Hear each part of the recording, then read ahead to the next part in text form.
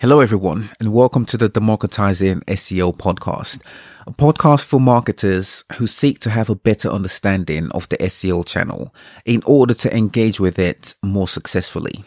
My name is Austin Esezabor. I am an SEO consultant and your host for this podcast.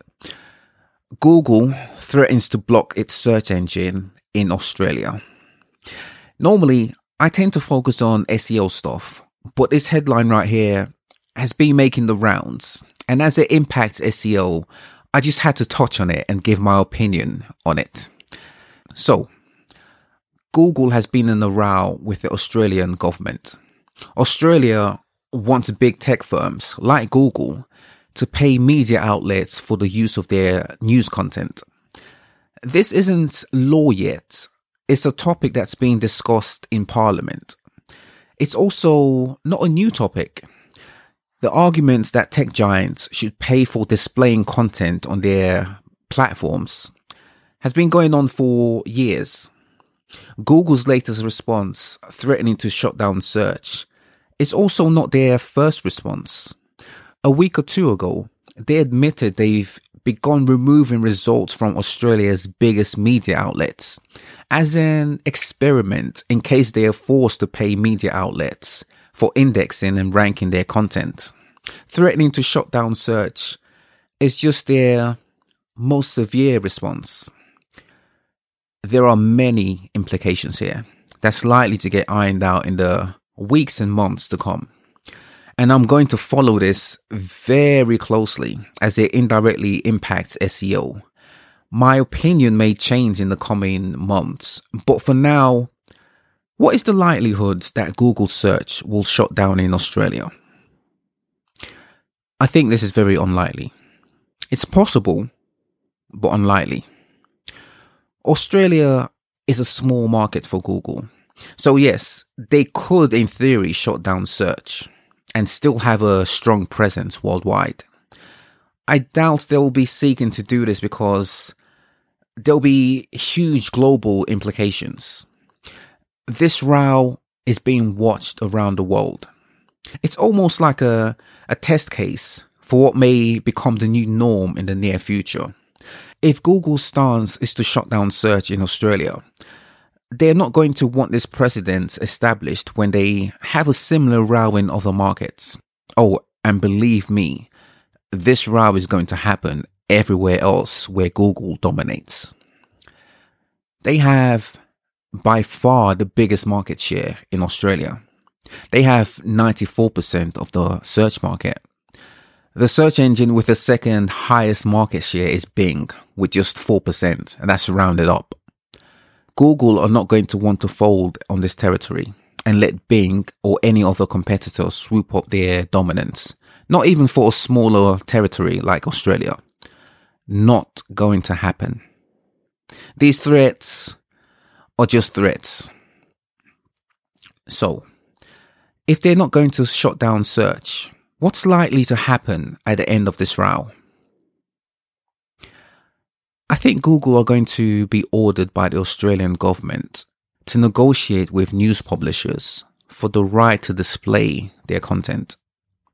You see, at the center of this row are news organizations who globally have seen a major dip in revenue from newspapers.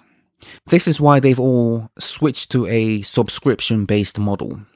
For years now, they've let search engines only crawl a portion of their content on their sites. But even this hasn't been enough to bring revenue back up to the heydays of news publication. This row isn't limited to Australia either. Just last year, the French government made a ruling forcing Google to negotiate a rate with news organizations. I believe we'll have a similar outcome in this row in Australia. I also believe this row will quickly escalate to other markets. It's only in a matter of time before the rest of EU has a similar ruling like France. And if Google pays publishers in EU and Australia, you can bet there'll be a stipulation put onto other tech giants like Facebook. This row, you see, comes from a much bigger battle. This is from a battle of government versus big tech companies and where the balance of power lies. I see this battle going on for the best part of this decade, actually. And I think this row with Australia, which is a copyright one, just like the one had in France, will bring about new implications for SEO. SEO is supposedly a free channel.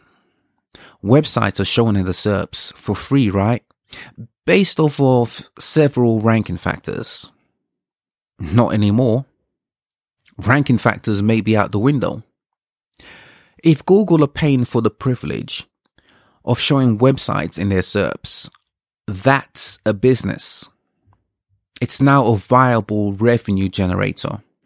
As in, if company A makes content exclusively searchable on Google and not any other search engine, we, Google, can give you, company A, a bigger revenue share. If company B waives the revenue Google are supposed to pay them for the privilege of showing their content in the SERPs, perhaps their content can be ranked higher. This row between Google and governments around the world may be revolutionary. It may revolutionize SEO, certainly the way we know it to be. It may come down to who has the most money. It may come down to who can negotiate the best deal.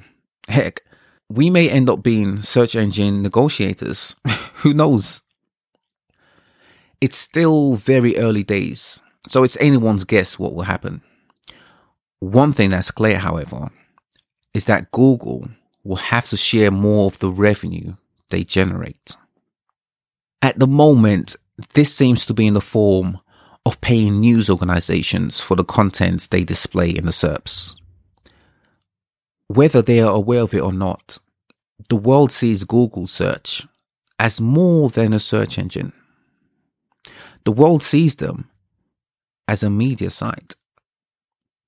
This is why this route is specifically with news organizations, i.e. media organizations. And quite frankly, they're all not happy with a few big tech guys having so much power and dominance in the digital space. So they're doing something about it. Keep an eye on this row, folks. It may have massive implications to the SEO industry. Alright, folks, let's leave it there for now. Stay tuned for more from Democratizing SEO. Subscribe to the podcast. You can find it on Apple Podcasts, Google Podcasts, Spotify, and all other platforms. Alright, folks, that's it from me for now. My name is Austin Esezabor. I'm an SEO guy. I'll be with you on a weekly basis to guide you on wielding SEO to success. That'll do it for now, folks. Until next time, bye for now.